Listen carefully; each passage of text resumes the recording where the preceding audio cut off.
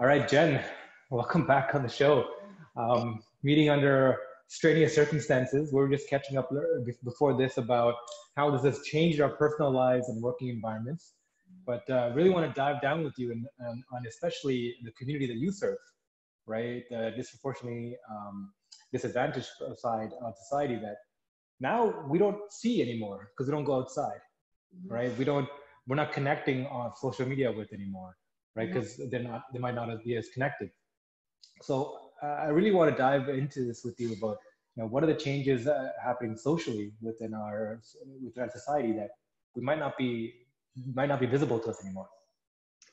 Yeah, I mean, there's a number of factors at play. I think one of the biggest things for the young people that we serve is that home is a very challenging place for some of them to be. So not all of our students, but if you look at any of our target demographics, so if you look at a young person who lives in a household with all of the added strain of maybe one parent or two parents who are working on the front lines right now. A lot of people don't have the luxury of working from home and don't have jobs where they can be not working. So, there's a lot of instances where we have students who are under a lot of stress, young children, because they see, the added hardship in terms of the financial impacts of this.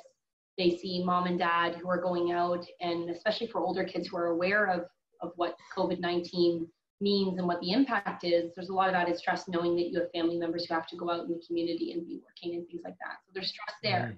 We also have students who unfortunately are in situations where home is not a safe place for them, right? So students who are, exposed to domestic violence or addictions or severe mental health issues in the home, that is a very challenging situation to now be in that home all of the time with no break, with no respite. You don't get to go to school. You don't get to see your friends. You're not in other programs. You're not around other adults.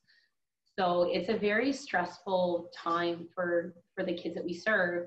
And I think the biggest thing that we're noticing as an organization is that there's a huge focus being placed on making sure that kids are keeping up academically. So, the government is putting lots of effort into, how is this panning out in terms of, reading and writing and math, and what kinds of resources are available to parents. The piece I think that's missing is the social, emotional wellness, the mental health piece. For a 9-year-old, a 10-year-old, a 12-year-old, it's as important to be in school, to learn how to be with others, to learn how to feel good about yourself, to learn team dynamics and communication and all these things as it is the academic side. So where we see our role in this is really working to ensure that students have that outlet for creative thinking, creative problem solving, to connect with other peers, to connect with supportive adults, and focus on the social emotional piece of what's going on in this. Yeah. I'd really like to dig deeper into that and any kind of cases you can share. Because I think one of the most concerning things is the fact that we cannot directly engage anymore with the side of the community that needs the most, the kind of support. And I think everyone can kind of sympathize, being even a teenager or a kid and just wanting to go spend time with other people, right, than your family members, just because you got into a fight or had something you want to talk about or any issues. Just the idea of getting out and exposing yourself to other people sometimes is liberating, right? And when you're stuck in an environment which, like you said, might not be the best suited environment for them, their home environment is not being safe, that is really difficult. It's very challenging. And I think, even for the students that we serve that have really supportive home environments, the majority of the students we serve are still dealing with food insecurity and poverty. And that is absolutely heightened at this time. A lot of students rely on lunch programs at school. They, rely on a lot of additional community supports that right now, organizations are doing their absolute best to be able to serve students in that way as well, but it's very challenging. And so there's a lot of added stress there. An example I would give in what we've been learning is, so as an organization, we came together, we spent the last couple of weeks really figuring out, where we could go and how we could serve the students that we work with. And so the team has been amazing. They're, you know, I work with an amazing group of people who are really smart and really committed to what we do. And they came up with some amazing opportunities to transition to online platforms for a number of our programs. So looking at, you know, very robust online classrooms where students would be connecting with each other and with our Dare Arts facilitators, where they would receive, you know, supplies kits in the mail so that they can be participating at home, and we would still have guest artists come on and they can, you know, be teaching them breakdancing and painting and all of these different things in an online classroom, which is very cool.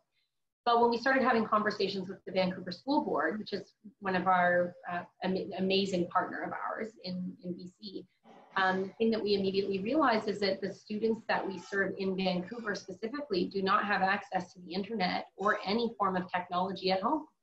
And so, you know, we have students in Toronto where there's certainly barriers to access, but at the end of the day, we're likely still going to be able to serve them. We're going to be able to run an online classroom. The kids in Vancouver, there's no option for that.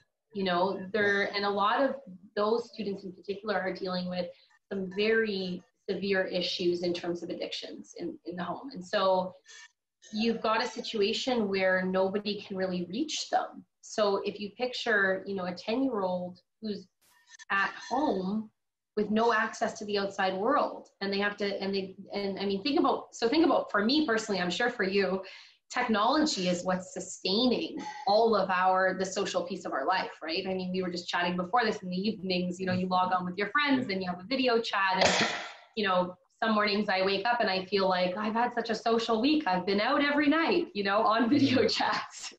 And that's not the case. The kids that we're working with, they don't even have access to that.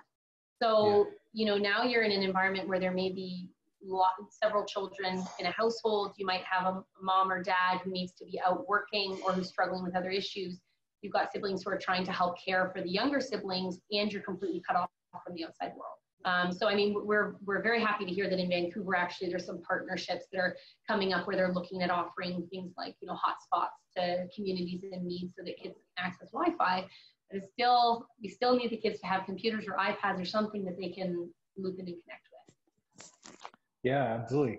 So can you talk a little about like the shifts your organization has to face in the last few weeks in order to serve these communities and what you're doing? Yeah, I mean, it's been significant. So the biggest thing that I'll mention the positive first. The positive is that in any situation like this, there's actually a beautiful opportunity to pivot. And, you know, I think that a lot of the time, an iterative model is a positive thing in any type of organization or business. And so the idea that we have to come together around this issue and then we have to really figure out a way that we're going to creatively problem solve is not a bad thing. You know, it works new muscles in our brain and as a team. And so there's really been a very renewed sense of purpose amongst the team in how are we going to get on top of this. So we started by pivoting towards looking at the obvious, which is online programs. And so the teams come together and really looked at how that could function. How would a cohort of a core program, like 25 students who are pre-registered, come and log in and participate in this program? What does it look like? And some of the challenges you face are just the little things you don't think of. So, you know, the team says to me yesterday, we've got to figure out how to quickly be able to sort of cut, you know, screens and audio and things like that, because what if somebody has, you know, some siblings in the background that, as kids do, decide they want to do something, you know, slightly inappropriate on video amidst a classroom environment, right? So there's all of these little things that you really don't think about. Or, you know, if we wanted to do breakdancing with the kids in the home, what about a child who might have, you know, 3 siblings and they're in a very small, closed environment? Is it going to be safe for them to do that? So there's a number of different considerations like that, but the technology is the biggest one. So access for the students, access in our northern communities, there is no access to internet in home environments at all. So for northern communities, cannot offer them remote online programming at all. And access to technology for our team. So that's been an interesting one, is if suddenly we're asking our facilitators to do online workshops to facilitate, you know, lots of different classroom environments, suddenly we need a team who has the right lighting and equipment and can capture good audio so that we can produce something that is really going to connect with kids and resonate and keep them engaged. So I would say that the access to technology has been a big piece. that's a challenge for us, and we're navigating it as best we can. And then we're looking at online programs in addition to now doing several components of the mail, which is funny. I mean, in 2020 to be looking at the mail, but we are. So we're looking at disseminating Dare Arts kits that will come with a series of activities that will have full instructions and supplies and everything you need. And we would like to disseminate these into the communities we currently work with. So up in our Northern Indigenous communities, as well as through the Vancouver School Board, as well as through shelters and food banks. And that's a new target population for us that we're quite excited to be able to step in and support something for those kids as well. So that's a little bit of where we're at, how we're trying to do it. No, it's amazing. Have you, are you part of any tech companies or anything that can help you navigate through all this? We're not at the moment. I mean, you know, we've been, I think the last time I was on the podcast, I mentioned we've been so fortunate through the connections that we've made through TechTO, and really connected with a number of individuals and companies who have supported it in a lot of different ways. You know, we through TechTO, we met creative agency Art Mechanical, who's currently doing an entire communications project for us pro bono. So we've made some amazing connections, but we haven't onboarded any funders that would specifically be looking at supporting that gap in technology. And I mean, that would be the biggest thing for us. If we could say, you know, here's 25 students in our program and we can disseminate iPads to each of them, I mean, it would completely shift. Suddenly you've got a kid who can go into a space by themselves, completely engage, be, you know, really present in the programs that we offer. And again, it's a really important opportunity for them to have. Is there a way to like crowdsource this? I'm sure there's like people in the community who are willing to commit some funds to help these kind of causes if you can reach them, right? Yeah, I mean that's a great idea. We're always looking at different ways to connect with more people and see what we can do. I mean, one of our focuses right now is also in terms of, obviously there's the piece around sustaining operations as well as funding and impacts from the crisis on that as well. And so we are placing some of our resources into pivoting our gala, which is a very important fundraiser for us. It raises 25% of our annual revenue. So when we originally looked and said we can't host an in-person gala, what are we going to do? And we sort of said, well, how are we going to be Dare Arts? You know, we talk a lot about creative problem solving. We talk a lot about, you know, encouraging our students to push their comfort zone and think outside of the box and all of those things. And so with our gala, we decided to think outside of the box by thinking in a box, which is that we're creating a gala in a box, essentially. So we've got these brave boxes that are going to go out on June 4th. And rather than having 350 people come to a gala, 350 people are going to receive boxes in the mail that are going to have, you know, really creative kind of daring activities in them. And there's going to be food and beverages and all of these things. And it's going to be paired with an online participation component where they can hear from youth in our programs and things like that.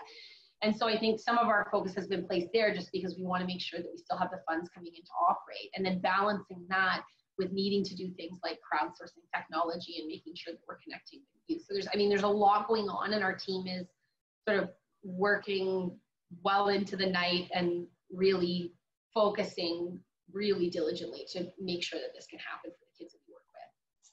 Yeah, how's that shift been within the team? You touched a little bit about that. Are you guys been like are you guys in shock? Are you guys in reaction mode? Are you guys kind of been semi-prepared for this, working virtually? Like, how's your team structured? Yeah, you know, I don't know if this is an anomaly or not. I do know that several people that I speak with are, you know, struggling with different organizationally with culture.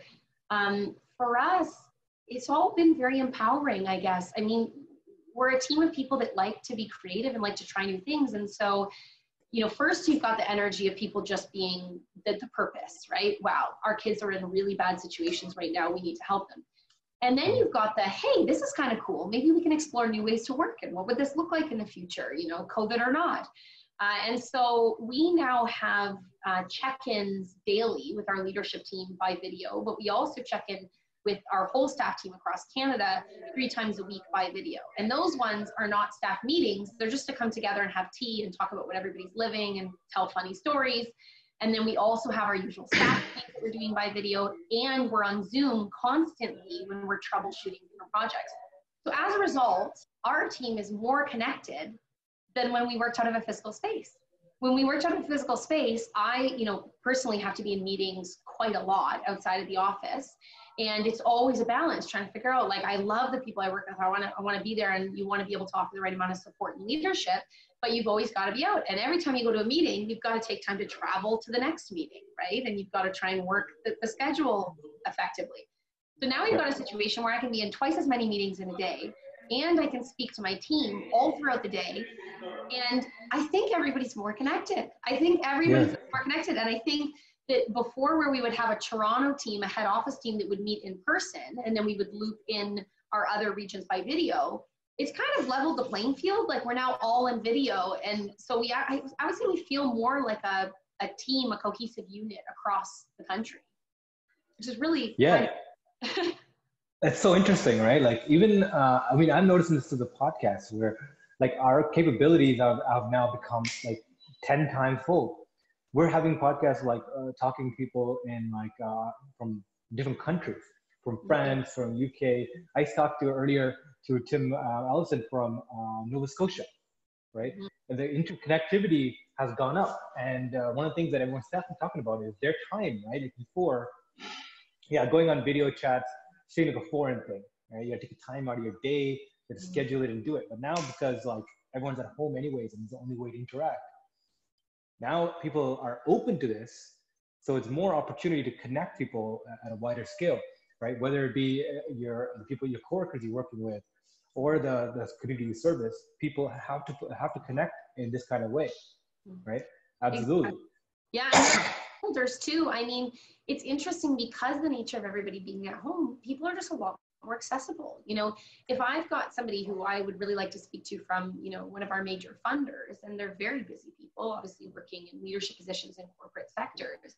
And it's a lot easier now to say, just jump on for 30, just share 30 minutes of your time. They're happy to do that by video. And I mean, I find, obviously you're saving the commute time and you're saving the time you're meeting. So I'm getting more work hours in a day, and yet life feels a little bit simpler. There's less moving around everywhere. And I do again acknowledge, like, I think it's an incredible privilege and luxury to be in a situation where I do get to work from home, and where I get to, continue earning an income and doing what I'm passionate about, and doing it in a format that now I can, go for a longer bike ride in the middle of the day, because I've got all these other hours that I can just work around the clock, right?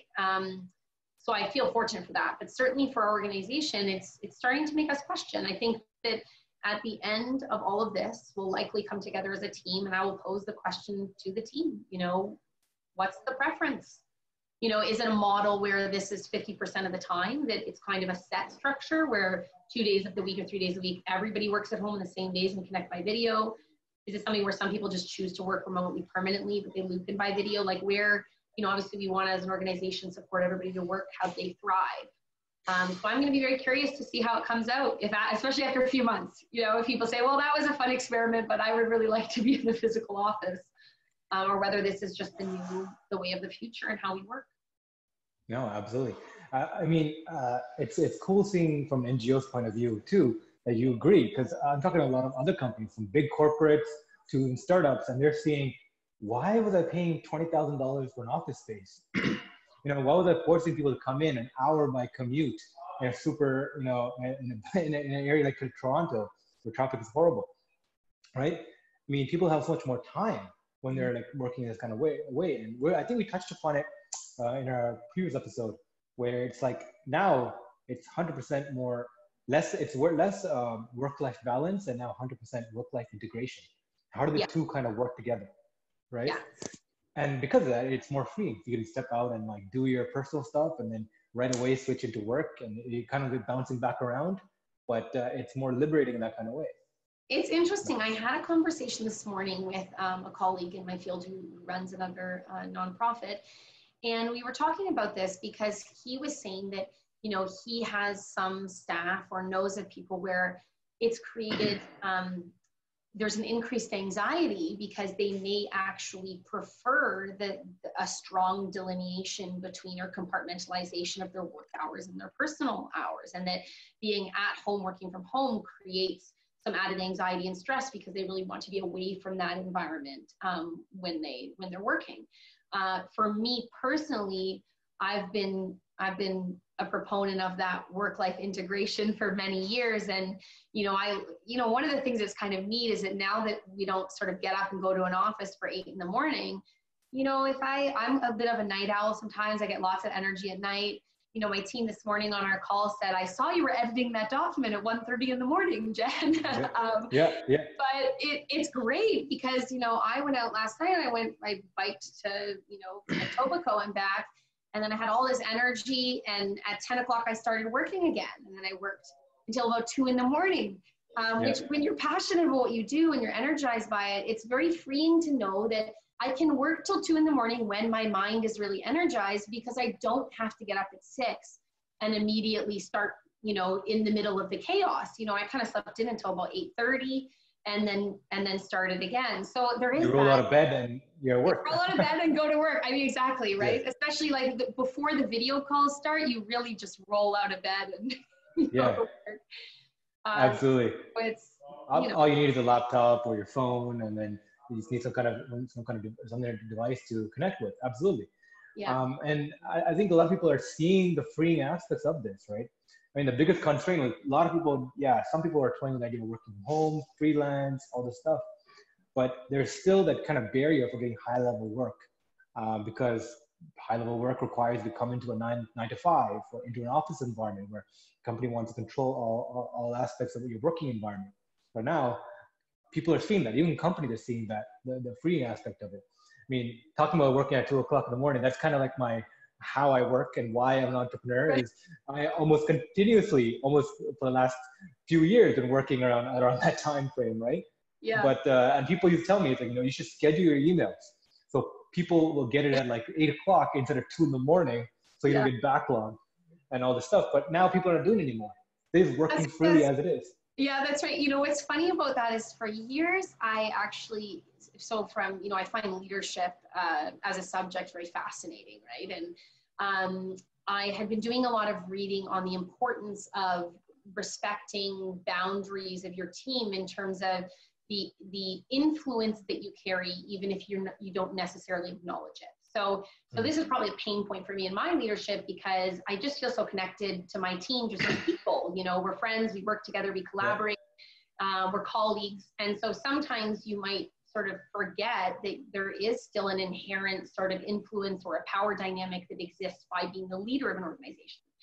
So I used to work at all hours of the night, and I would send things out. And then somebody said to me, how do you think it would make somebody on your team feel? Does it add pressure? Do they feel like suddenly they should be working at 2 in the morning? Do they feel like if they get something at midnight on a Saturday when they're out with their friends, that they should leave what they're doing and go answer you? What is that doing? And so I started pulling that back and doing all of the timing of emails so they go out in the morning and all that. Last week, I said to one of my team members, I've got to send out all these stakeholder emails to some of our funders. I'm going to be working all weekend. Like, is it okay if I send this on Saturday night? And she said, Jen, time knows no bounds now.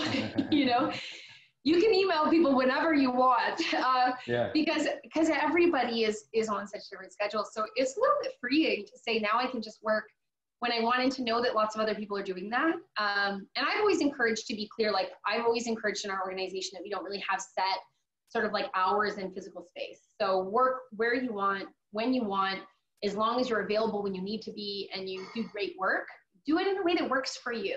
Some people love a structure 9 to 5 or a 7 to 3, and some people just want to work all throughout the day and night.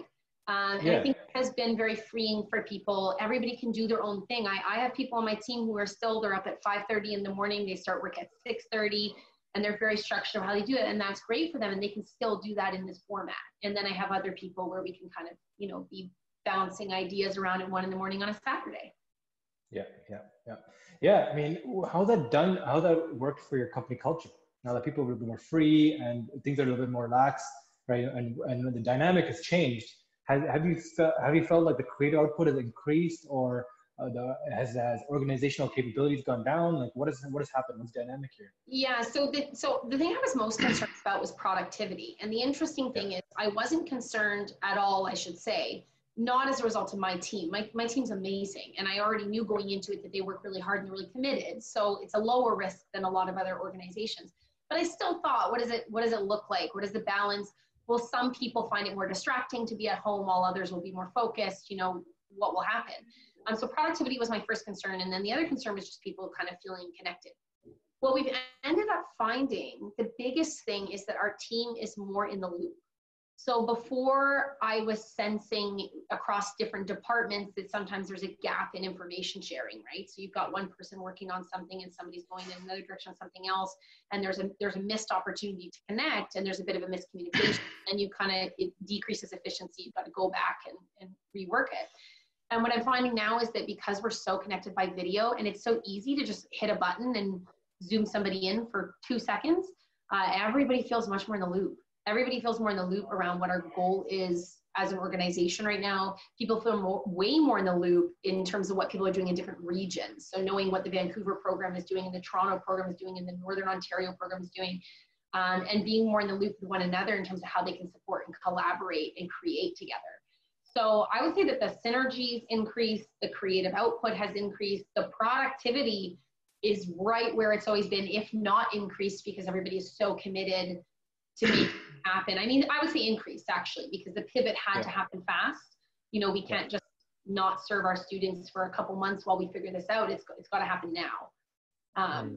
So it's yeah, I mean, it's an odd thing to say, right? Amidst a global pandemic, that there's some positive silver linings, but there are. And I mean, if that's the way, that's always my take on life. I believe very strongly in perspective and you know, trying as much as possible to see where you can see the positives. And this is certainly one where we've found some positives here. No, absolutely. And it's cool hearing it from you, from your point of view too, because I'm talking to a lot of entrepreneurs and they're saying the same thing. We're pivoting. You know, we're looking for the silver linings. How can we best serve our customer base, our community base, and do the work that we need to do effectively and continue driving on. And everyone's on this pivot. And that's the cool thing, is everybody is figuring the thing out. Mm-hmm. How has that collaboration been across other organizations? Are you working with other NGOs? Are you collaborating together and finding ways to work together or work silently?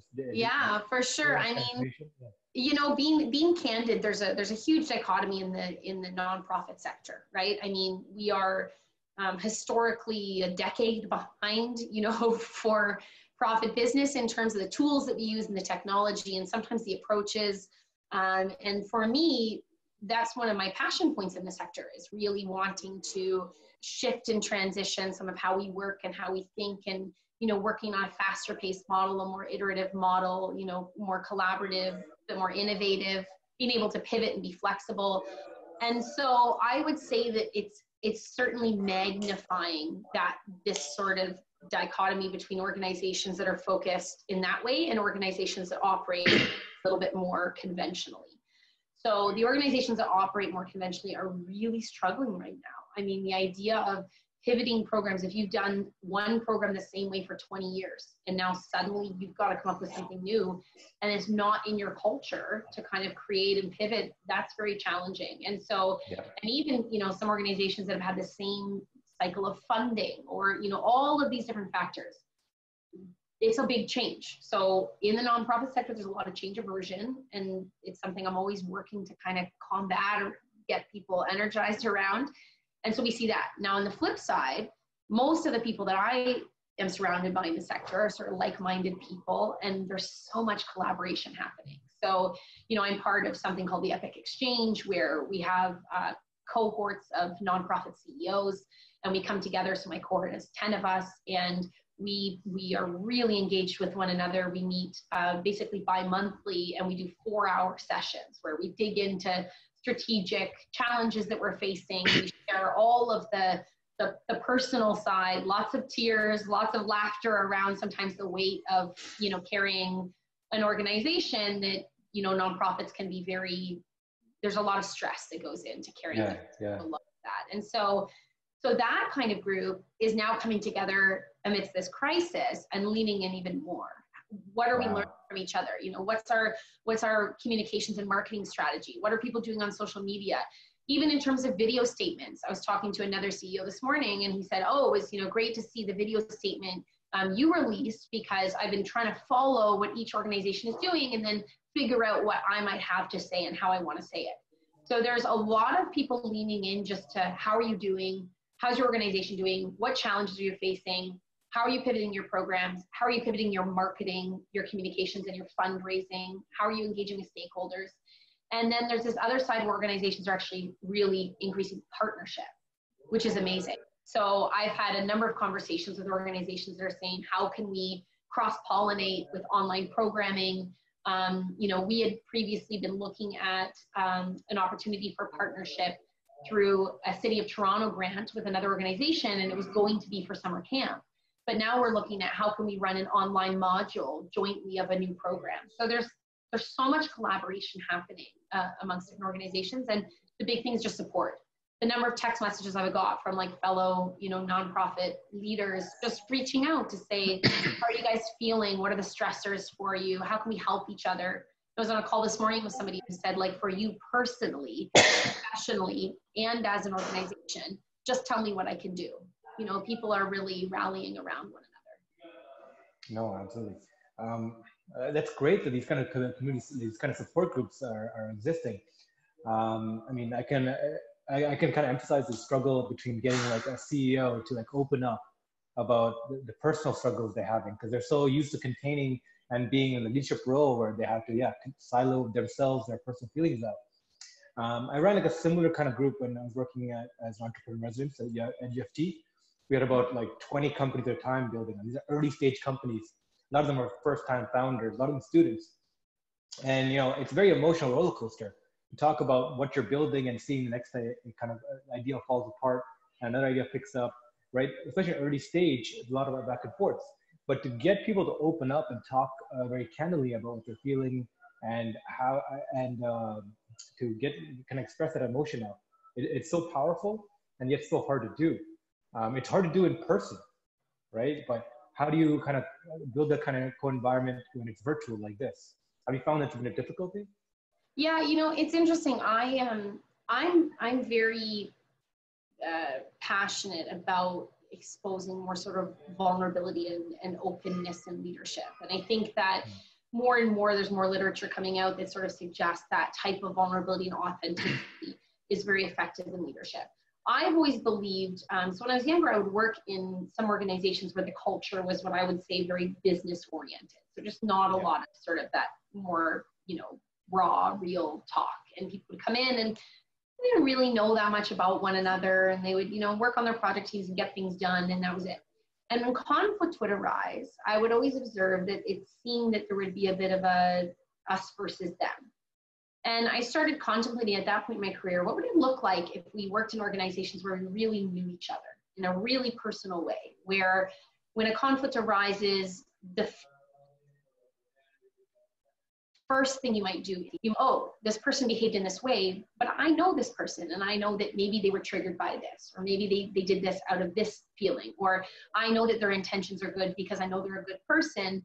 So you start to be able to focus more on the problem and finding a solution instead of on the person, because you know the person, or you focus more on the person in a way, depending on how you look at it. So I think that having spaces where people can come together and create that kind of environment where you can really be honest and open is very powerful. And so for us with our team,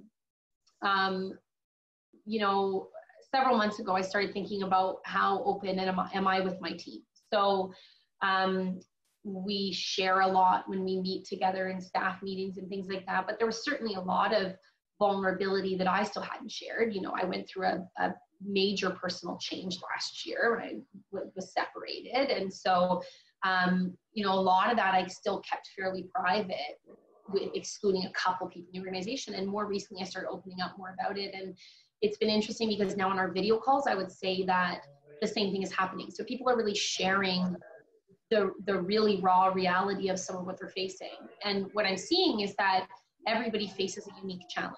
That's the biggest thing that's hit me with COVID, is that when people are working in this environment and facing the challenges we're facing, they're completely unique to everybody.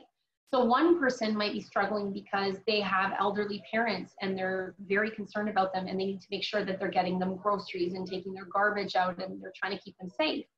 Somebody else is struggling because they have an 18-month-old at home and they don't have additional supports in the home, and there's no way to explain to an 18-month-old that they need to get their job done, right? So that person is having that struggle. And then somebody else, like me personally, being candid, you know, one of the big struggles has been that, you know, I was in a partnership for a very long time with another human. And so now I'm in this social distancing mode and I'm alone. And so that's challenging, right? There's this, and so to go on video, and we actually spent the very first staff meeting we had after we all switched to remote work, which of course happened really fast, right? We had this business continuity plan. It went from phase 1 to phase 4 in 24 hours, right? And so we jump on this first staff meeting.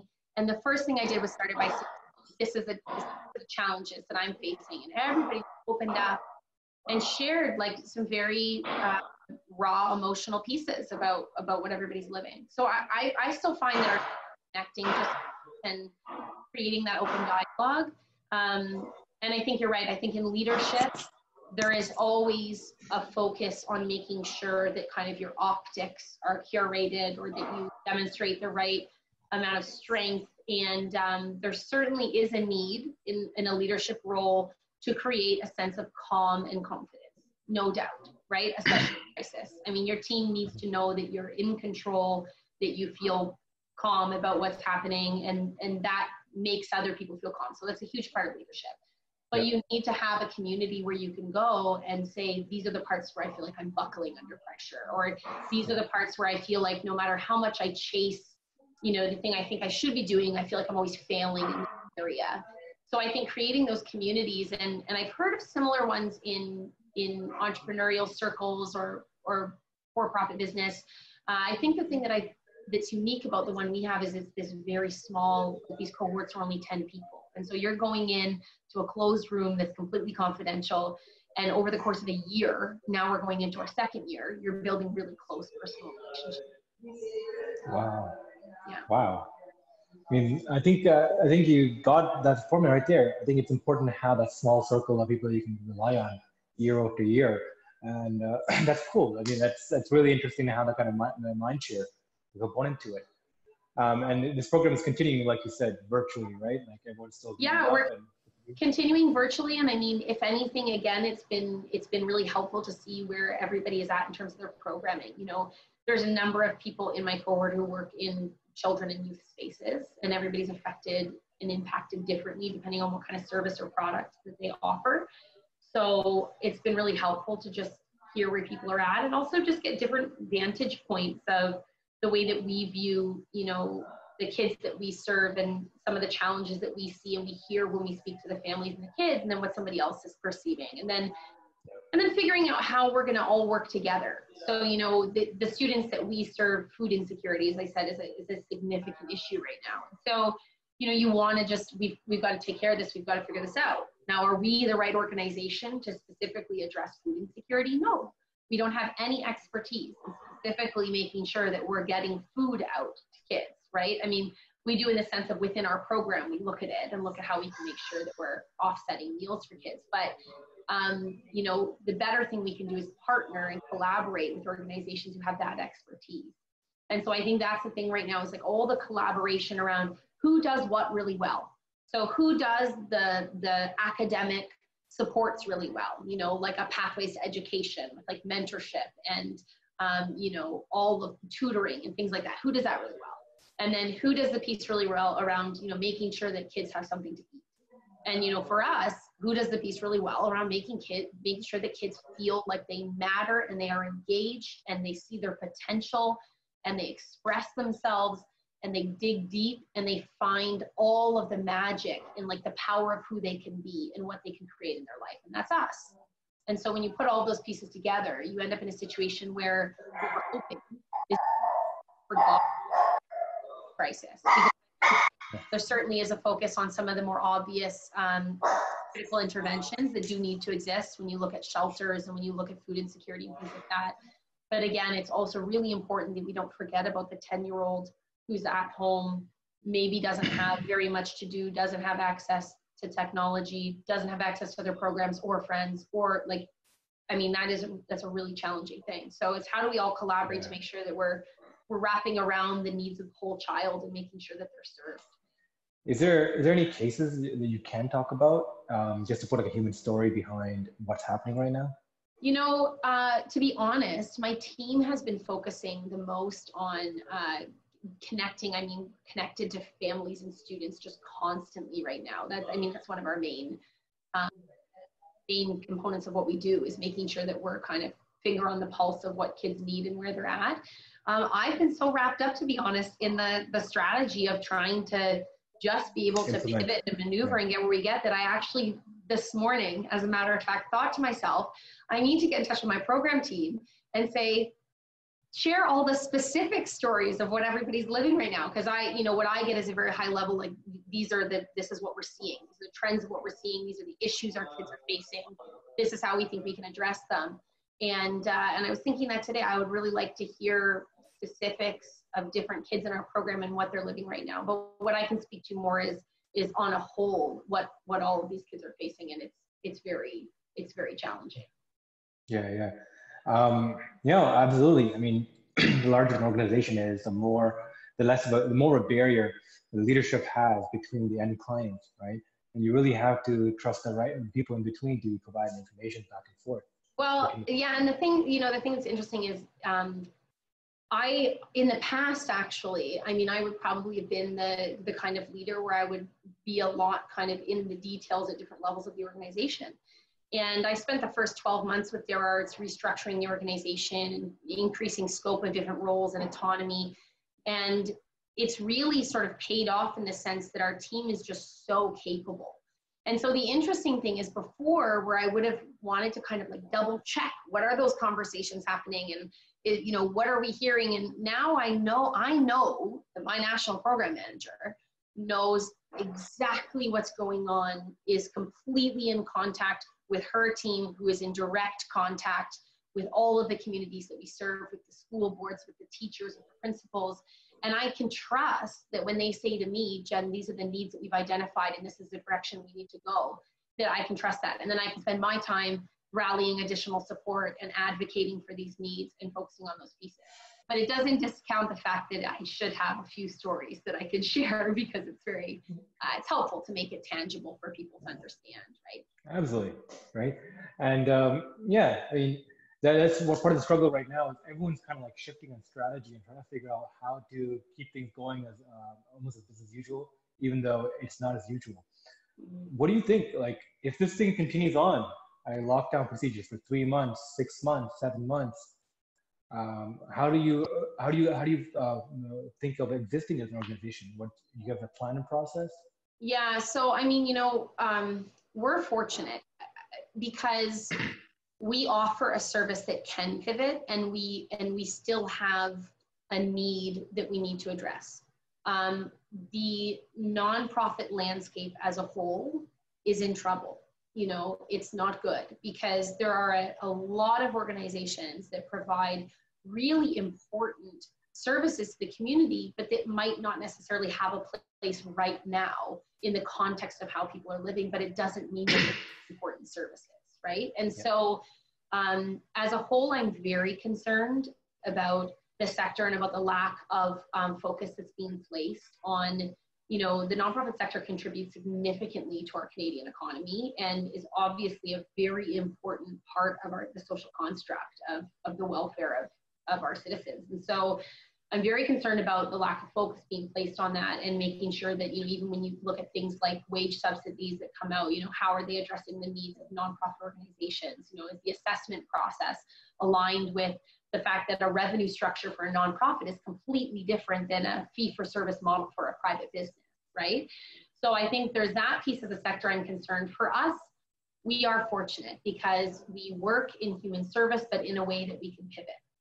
So, our biggest concern is making sure that we find a way to effectively reach the kids that we serve. And this is what we'll discover over the next 4 to 6 weeks as we roll out all of these new programs or new formats of programs, is, you know, can we effectively engage students the same way that we can in person? I believe we can, because we have an amazing team and they're creative and they'll problem solve the heck out of anything that comes up. Yeah. But I would say over the next several months, it's really about continuing to lean into the things that are working for our students, but recognizing that the need is going to keep increasing. Because, you know, what we see ourselves as is really an upstream approach. So we're trying to intervene with students before they get to a point where they need to call Kids Help Phone, for example. And so it's amazing, right? The government stepped in for Kids Help Phone, and that's wonderful. Those are for kids that are in a crisis, right? What we're trying to do is prevent the crisis. We're trying to ensure that kids have adequate stimulation emotionally, socially, can learn and grow and feel supported and empowered in the situations they're living in, can feel a bit more control because they can be more aware. And so we are most concerned that if we are not able to continue doing what we do and other organizations like us, we're going to end up with a lot more young people in crisis. And that's what we don't want. And I think, you know, we've always prided ourselves as an organization that we start at what we consider a point of early intervention, so age 9. And when you are able to reach a 9-year-old, it's very different than reaching a 15-year-old. If a child's living in a cycle of poverty and oppression, by the time they're 15, they're going to feel pretty differently than if somebody intervenes at 9. And so I think that's the biggest concern for us, is just we would like to see more of a focus on the mental health and the social emotional well-being, because, you know, focusing on the academic piece is not enough for kids, and particularly kids who face additional barriers that the kids that we serve are dealing with. Yeah. So it kind of comes back to a pretty kind of a darker topic, especially Twitter has been kind of proponent of, right? Of like right now we're seeing a purge of like the infrastructure laid out by the boomer generation, if you will, right?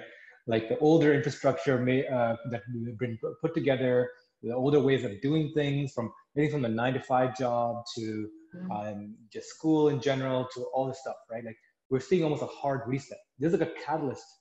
This event is like a catalyst for this real change that the new, I guess, wave of industrialization is bringing on. I mean, do you think we're prepared for this change, this drastic change? No. And no, right? Of course not. Of course not. We're not. But I guess within this opportunity of change, what are the types of change you would like to see? Right? Like, what are the radical changes that we can implement society-wide?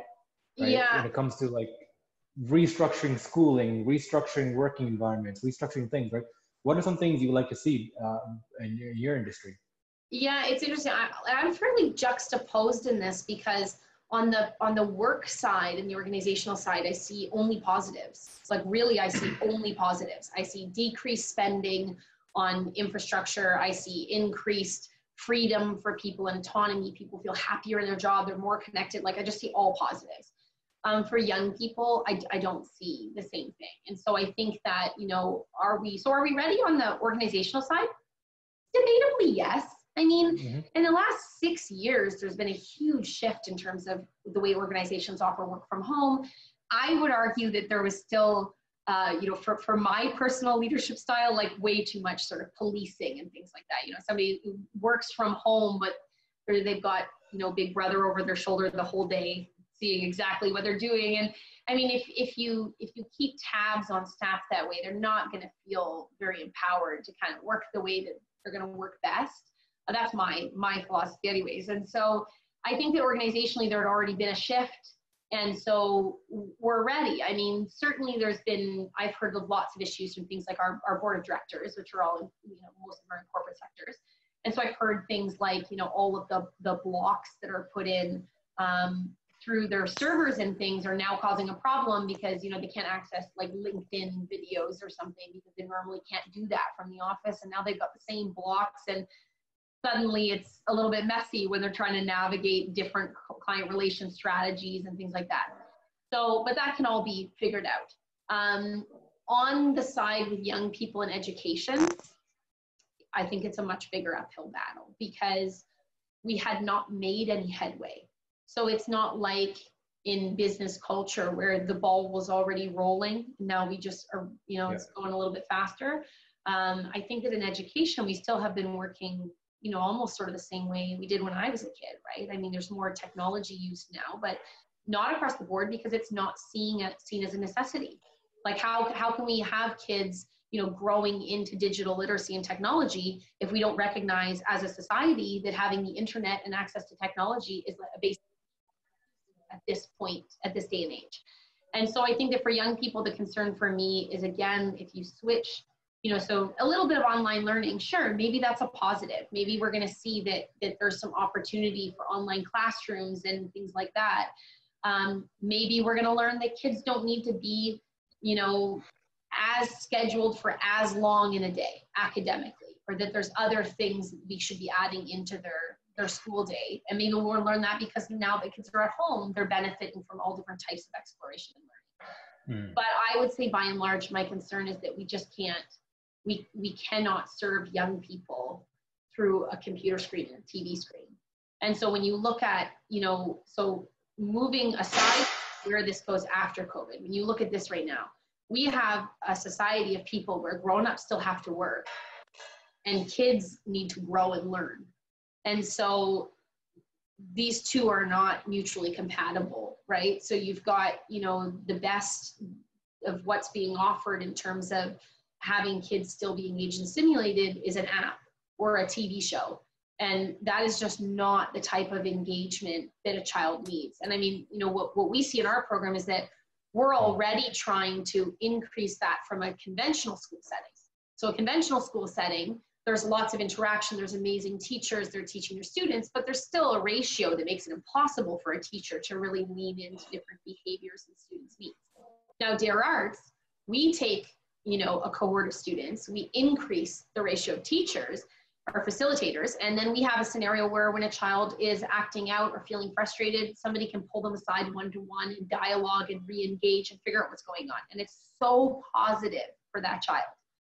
If you switch to an online model where kids are using apps and things like that, I mean, you're completely missing that whole social emotional piece where you're intervening and kids are learning and developing resiliency and all of these things. And so that would be my concern through social distancing. My concern is that kids are just not getting the type of interaction, support, engagement, dialogue, learning, growth that they need. Beyond the social distancing, I think it just maybe hits on the fact that we should be looking more proactively at technology and access to technology. And I mean, obviously in the space that you're in, and I think we've spoken about this before, the future of work revolves around technology.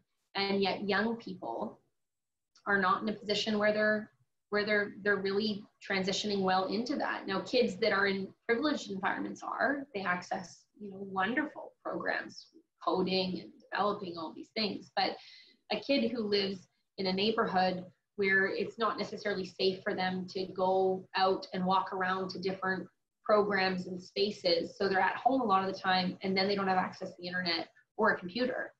How is that kid going to have any type of equal opportunity to go into a world where in every corporate sector it revolves around digital literacy and technology? And so I think that so there's a silver lining. So hopefully, amidst all of this, there will be an emphasis placed on the fact that at this point in our world, if a child is accessing or experiencing a barrier to access, it's an issue. It's no longer something where we say, that's a luxury and a privilege and it's not a necessity. It is a necessity. And it's already happened in the work world. It's a necessity to have access to technology. It's not yet there in schools, but as that starts to shift, we're going to see if kids are going to be at home for the next 4 months, they're going to need computers or iPads or tablets or something to be able to function at home. And so maybe that will help propel the conversation and the dialogue around the fact that right now there's a huge disparity in the advantage and disadvantage that kids face based on their socioeconomic situation and how that plays into digital literacy and technology. Yeah, I mean, it seems like it's a compounding issue within the times, right? And the catalyst that has hit us all, COVID-19, has really exacerbated this issue. of the income inequality, access inequality, ability inequality, right, within our population. And kudos to you guys for continuing the fight and for bringing the support on. We're nearing the end of our episode, but I mean, I think we dived into a lot of different things. I love the idea of how you're pivoting with an organization to keep delivering the kind of objectives that you need to do, and wish you guys all the best. One thing from our end, I mean, unfortunately, all this happened. Like we were before all this happened, we were doing monthly events, and we're actually gonna reach out to you. Where we want to put 20% of our proceeds, where we got from our events, and funnel into Dare Arts, because we like the issue that the issues you guys are going after, especially since you service an area that we really care about, which is Scarborough. We wanted to talk about that. Unfortunately, that is up in the air right now. But if there is any way that we can, share some links or any kind of funding opportunities to help support you guys, or just a knowledge share or anything like that, please reach out. Love to support from whatever network that we can deploy towards this. We'd love to. I so appreciate that. Honestly, I mean, we really, really appreciate that. And, it's the thought that counts right now, and then we'll be back having events and we can make that happen. But I guess the thing too is just an important message is for us right now, these Brave boxes.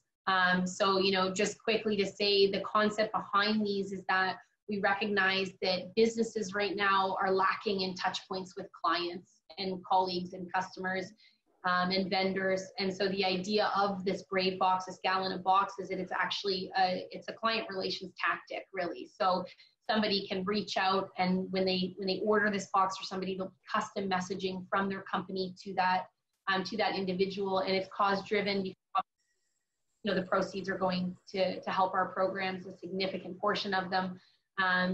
But it also means that people can engage with something that's fun at home and receive something in the mail. And I think it's going to be great. So, I mean, if anybody's interested in Brave boxes, that's a great way for small businesses, large businesses, companies, everyone really to support what we do. And it's going to be a fun night, I think, doing this, the Brave event. Yeah, please share that with us, and we'll blast it out with our network. Absolutely. And for anyone listening here, where can they find more information about you and Dare Arts? Where can they go? Yeah, so darearts.com is our website. We are also on social media. We're on Facebook, we're on Instagram. We're soon to be on TikTok, because that's where a lot of our young people live. We're very excited about that. So darearts.com, and then of course LinkedIn. We're on LinkedIn. I'm on LinkedIn, Jennifer Wilson, and Dare Arts is as well. And we love connecting with as many people as possible and expanding our network. So we certainly encourage right now. We need support more than ever. We need people to step up in terms of funding and partnerships and connecting new networks. So we welcome everybody to reach out and get in touch and learn more about what we do. Perfect. Awesome. So I'm going to end the episode here.